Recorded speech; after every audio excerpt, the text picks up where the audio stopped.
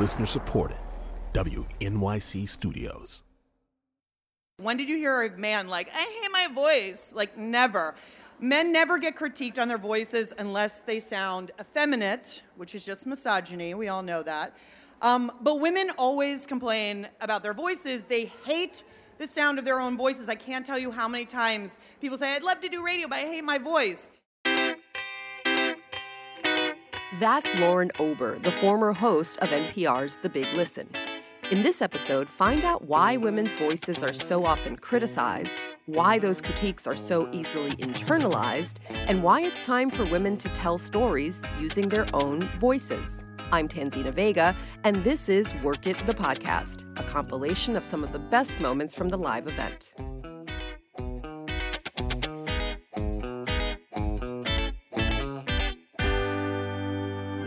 What's up, Work It? That was so lame. I know we had a hard lunch, everyone, but we could maybe give a little more enthusiasm. And all you people who are leaving right now, I don't know where you're going. My name is Lauren Ober. I am not Jenna Weiss Berman. I know some of you have gotten confused. It's okay. All lesbians look alike, I guess, here at this Women's Podcast Festival. Just kidding, I don't want to shame you. But I just did, sorry. Okay, so my name is Lauren Ober. I am formerly the host of a show on NPR and WMU called The Big Listen. I am soon to be the host of a forthcoming top secret podcast from APM. So what do I know about using your voice? Basically nothing, but I am a professional talker. I'm a professional listener, and sometimes people pay me to help them talk better. And so I wanted to talk to you a little bit about voice today, because over the years I feel like I've been involved in radio. I've noticed that men never complain about their voices. Even before I was involved in radio, like, when did you hear a man like, I hate my voice? Like, never. Men never get critiqued on their voices unless they sound effeminate, which is just misogyny. We all know that. But women always complain about their voices. They hate the sound of their own voices. I can't tell you how many times people say, I'd love to do radio, but I hate my voice. And I wonder if we hate our voices, that if because we hate our voices, other people hate them too, or do people hate women's voices because, okay, so I'm like, can't read my note cards right now, so I'm going to start that over. Basically, I'm trying to say that it's a chicken and an egg situation, all right? So like, do we hate women's voices because women hate their own voices, or vice versa? You get the drift. So why do people hate women's voices? Here are some ideas I have on the topic. My ideas are probably wrong, but that's because I'm a lady, even though it doesn't look like it under my menswear-inspired outfit. But so why do people hate women's voices? Because they remind us of our nagging mothers? Because they hurt our ears with their incessant screeching? Because patriarchy? Because they don't convey any authority because they sound like children? Because men's voices are better and everyone knows it? Because Hillary Clinton? Asking why people hate women's voices, honestly, is like asking how long is a piece of string. There is no satisfying answer. But we do know that hating women's voices is not a new thing. And some people way smarter than me have thought about this. There's a woman named Mary Beard. She's a professor of classics at Cambridge and the author of many books, including Women in Power, a Manifesto. She has thought a lot about women's voice in ancient times, which I mean to say she has thought a lot about women's silence. This is a clip from her 2014 winter lecture at the London Review of Books titled The Public Voice of Women. Public speaking and oratory wasn't something that ancient women just simply didn't do. It was an exclusive practice, an exclusive skill that positively defined masculinity as a gender. As we saw with Telemachus, to become a man, and of course we're talking an elite man, to become a man was to claim the right to speak. Public speech was a, if not the, defining attribute of maleness. So a woman speaking in public was in most circumstances, by definition, not a woman. Okay, so not only could men could only speak, but if you spoke out, you were a man, right? Period, end of story. Like, women just did not have a voice. Not only that, but... As one ancient scientific treatise explicitly put it, a low-pitched voice indicated manly courage. A high-pitched voice indicated female cowardice. Or, as other classical writers insisted, the tone and the timbre of woman's speech always threatened to subvert not just the voice of the male orator, but the social and political stability and the health of the state as a whole. Okay, so think about that. Basically, women's voices had the ability to bring down a republic. Your voice is so powerful that you could topple an entire system of power just by vibrating your tiny lady vocal cords. So just think about that. Just think about that for 1 second. You were so threatening, your voice was so threatening that you weren't able to speak. So just keep that in your very tiny lady brains for a second. Okay. So if you've ever had the temerity to speak while female, you know that there are some intense reactions that this can provoke. Just for kicks, I Googled speaking while female, and in like a nanosecond, I got 11,300 results. There are a lot of people who've written about this and like helped women figure out how they could be heard despite their shrill bird-like squawks. So that's cool. Thank you, internet. No, but I mean, if any of you host your own shows, if you work with female hosts, you know that speaking in public is particularly risky for women who use their voices in public ways like podcasting, right? And I think we could look on the Apple Podcast charts. If we looked at the top 50, we would see that not a lot of women on there. And maybe it's a coincidence, I don't know. But there are a lot of things that people feel that they have the right to say to us when we are on air, right? When we deign to use our own voices. So I put out a call to some Facebook groups to hear what women have had said about their voices. And here are just a few. Women in audio sound like a stuffed up 13-year-old reading off cue cards. A high schooler who has issues trying to please people. These are real women, by the way, who have had these notes sent to them. Chubby, tall and blonde, a sharp pencil in my ear, a man, a mentally challenged southerner, wait for it, a Smurf that had sex with a Teletubby while tripping on acid and then queefed out a unicorn's vagina into a pool of glitter and rainbows topped in cupcake sprinkles. Also, people said women sound like, in a derogatory way, NPR. So apparently that's a slight. No, but I mean, this is like nuts. Like, these are the emails that we get. We all know. We've all gotten them. Even I have gotten some negative feedback for my dulcet tones. It's almost unconscionable, but there you go. Here are some of the emails that I've gotten from people like Norman, Janine, and my favorite, C. Conover from the Netherlands, who says that that people on my show were talking in high, squeaky, giggly, staccato, and folksy voices, so the presenters don't sound confident. I'd suggest public speaking workshops. Joke's on you, pal, because look where I am right now. So like, who would send these? I'm always wondering, like, who are these assholes who are sending women these notes? And apparently one of those assholes is me. Because in 2012, I, Lauren Ober, sent a note to the folks on Slate's XX Gabfest, now called The Waves.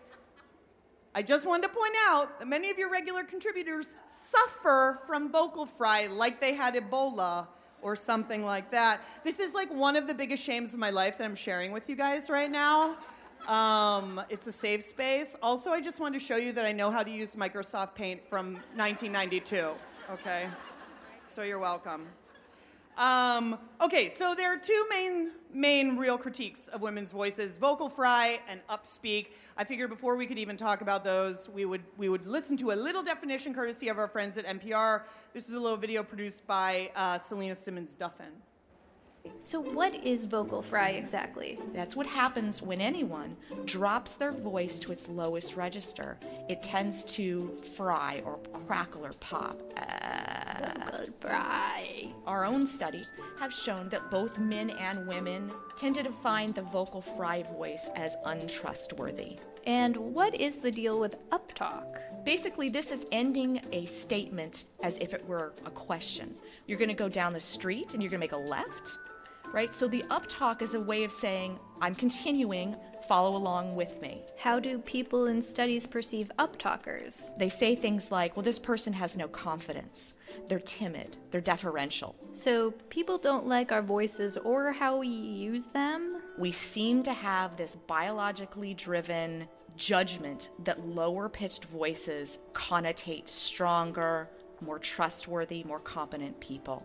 Maybe we can keep that in our minds when we're listening to someone speak in a high, squeaky, uptalky voice, and our brain goes, this is an idiot.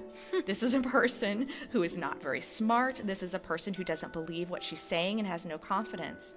In fact, those qualities have nothing to do with this person that we're listening to. If you still don't understand the scourge of vocal fry, a very helpful gentleman by the name of Eric Woodard put together this supercut of particularly sizzling moments from the first season of Invisibilia.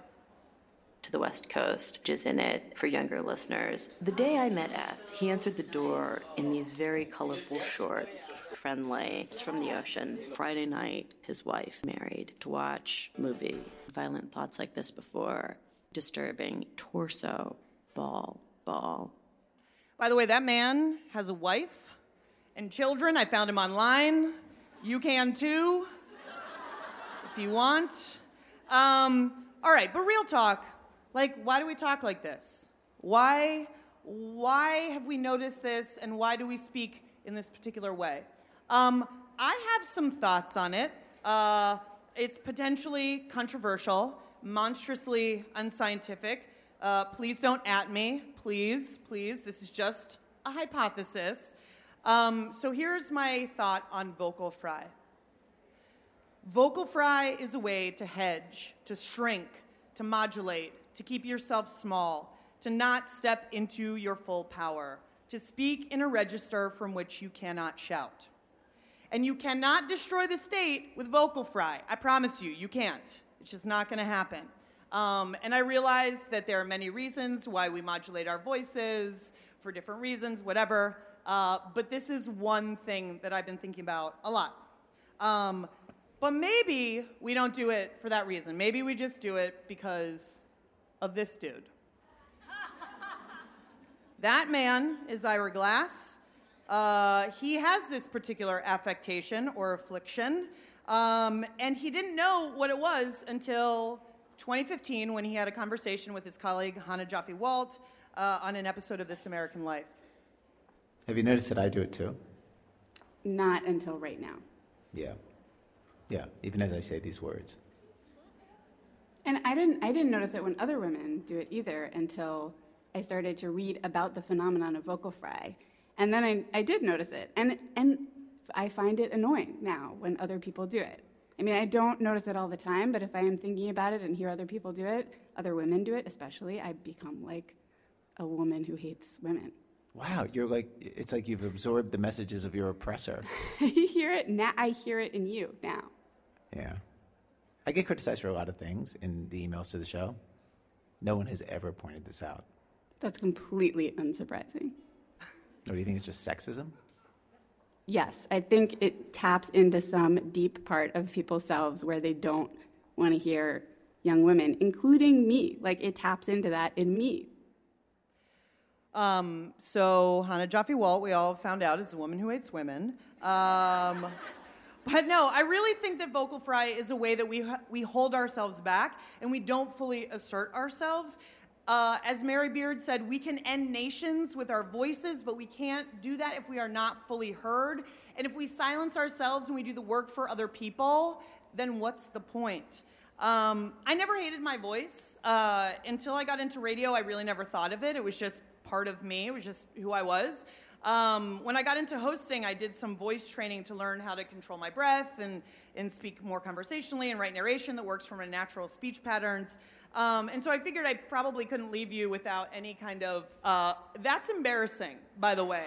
I did that knowing it would be totally embarrassing. Chicks equals everyone. So whatever, I'm old, I don't care. But there's a woman named Marilyn Pittman who I've worked with before. Maybe some of you have. If you do, you know she makes people cry, but she also will make you better at using your voice. Here's some tips from her. These are verbatim. She said, print these verbatim, so I am. Learn how to breathe diaphragmatically so your voice has resonance, power, and volume. That's speaking from your gut. Look it up if you don't know exactly the technique. Play with your voice so you have a fuller range of expression. Try reading copy like you're reading to a child. Warm up by laughing or acting drunk through 10 seconds of copy. This loosens you up so you can find greater expression. Don't continue acting drunk and don't show up drunk. That's a bad idea. Mark the copy using Marilyn's talk the copy techniques, which is basically just underlining keywords or phrases, marking breaths, especially breaths in the middle of sentences. That's really important. Try it for yourself. If you're in the business of scripting and writing and reading your own script, do try that. I recommend it. And think about the content you're reading as you're reading the copy. So see the story and the person. Be in the story. Be present in it. That's really helpful. So I didn't want you to just hear from me about voice because I have one particular opinion on it. I think all women should just be shouting from the rooftops all the time. And I love my own voice, and I never really had to struggle with it, but I wanted you to hear from some other folks. This is my friend Lewis Wallace. He is a writer and radio producer in Durham, North Carolina. He was a former Marketplace reporter, and he was one of the only trans reporters I've ever heard on the radio. And as a trans person in public radio, he's had to think a lot about how he sounds. I feel like a big part of my just trans experience has been about embracing my voice, kind of regardless of how other people perceive it. And that can be really unpredictable, but for a really long time, it was like, people might look at me and they might think like, that's a boy, or I think it's a boy, but I'm not sure, maybe. And then I would talk and people would be like, oh, never mind, that's a female person for sure. And so my voice has been like very, very gendered by other people. For myself to feel empowered within that, I've had to just have like self-love and deep self-respect, I think, around my voice to not take on other people's weird stuff about it. All right, so he wants you to love your voice, like date your voice, like go out and take your voice on nice dates. All right, so the next person I want you guys to hear from is Jasmine, King of the South Walker, co-host of the Black Joy mixtape out of Washington, D.C., which she co-hosts with Amber J. Phillips, the High Priestess of Black Joy. If you don't know the show, what is wrong with you? Hers is a voice that is so rarely heard in mainstream media, but oh, do we need to hear it? Here's Jasmine. My voice, I think it is an amalgamation of being in different places in the South. I've lived in Mississippi, I lived in North Carolina. I've worked in Central Appalachia, not Appalachia, Appalachia, what's up? And I feel like it just embodies the multiple terrains that exist in the South. There are mountains, there are beaches, there are hills, there are flatlands. There's so many different places to see, and I feel like it is a voice that embodies that, as well as embodies a generation of people, generations of Black people who have decided to survive in the South. And so I am not ashamed of that. I'm very proud of it. It's all sweet. It is heavy. It is juicy. It's dope. If you walk away with nothing else, just try to think of yourself as having a dope voice, like my friend Jasmine. But she's so good. Like we talked for a while. We got kicked out of a DC public library, which is why the audio is so crappy here. But she said so many amazing things, and I have to share one more thing that she said. The more we accept voices as they are, the more we are able to not only coexist, but allow people to thrive exactly as they are. So my voice is in opposition, or is a resistance to the status quo that is stifling and harming the majority of us. Most of our voices do not fit into this norm, and us constantly trying to figure out, well, how can I sound different? How can I look different? How can I present myself differently? It's all drag, baby. It's all drag, baby. Doesn't matter, it's all drag. All right, so my last friend I want you to hear from, her name's Alice Wong. She's a disability rights activist and host of a podcast called Disability Visibility. She's also the editor of a new anthology called Resistance and Hope, Essays by Disabled People, which you should buy wherever you buy books. Alice has a neuromuscular disorder, and she has to wear a BiPAP machine to help her breathe. So you're going to have to tune your ears really closely, real carefully to understand what she's saying, and that's okay. That's not going to kill you. All right? So here she is. You know, I really think of it as Darth Vader light. You know, because actually I do identify with Darth Vader. I think he's a much misunderstood person. And I am kind of evil. And I'm filled with the Force. So I think of this as my form of resistance. It's definitely me exercising my power that I have, the capacity that I have to get my voice out there, and to really, more importantly, to get the voices of other disabled people out there. I just want you to note that all those people talked about their voice as resistance. And I think in this time it's really important because a lot of us are being silenced or people are trying to silence us. And I think that understanding that you have something really important to say is valuable. I want to leave you with one last quote from Alice, or it's actually a manifesto she wrote for Transom.org. Shout out Transom. It's called Symphonic Disabled Voices. Here she is reading it. On radio, I want to hear people who lisp, stutter, gurgle, stammer, wheeze, to repeat themselves, to pause when needing to breathe, to make noises when they talk, to salivate and drool, to communicate, to enunciate and pronounce differently, to use different speech patterns and rhythms, to use ventilators or other assistive technology, to use sign language interpreters or other people that facilitate speech, to use just computer-generated speech. I want to disrupt what was thought of as a default public radio voice. I want to challenge listeners as they ride the subway, jog on their treadmills, to drive on their commute. Even the sounds and words that we create might require greater concentration and attention. I believe our stories are worth the effort. And your stories, I think, are worth the effort as well. I want to finally leave you with some homework. So our friend Jasmine told me that her voice sounded like molasses, red velvet, and peaches with honey. I want you to think of 3 descriptors in that vein, or at least just one descriptor of your voice. Mine is maybe like dried leaves, or like a foghorn with like a cantaloupe stuck in it, or something like that. But I want you to think of 3 descriptors of your voice. You know, rolling fog, warm smile. Does your voice sound like Grandma Esther's rugula? I don't know. But I want you to let me know. I want you to tweet me at Ober and Out what you think of your voice. I want to hear the creative ways that you can use to describe your own voice. You can use the hashtag Women Podcasters Work at Festival. But really, I want you to take that to heart and think of those words and remember that you have something to say and you can say it in a really beautiful way. Thank you so much to Work It. Thank you, WNYC. Thank you to the Corporation for Public Broadcasting and the New York City Mayor's Office for Media and Entertainment. That's how you can get in touch with me. Also, if you want to sound better, hit me up. You know, I'm available for hire. Thanks, guys.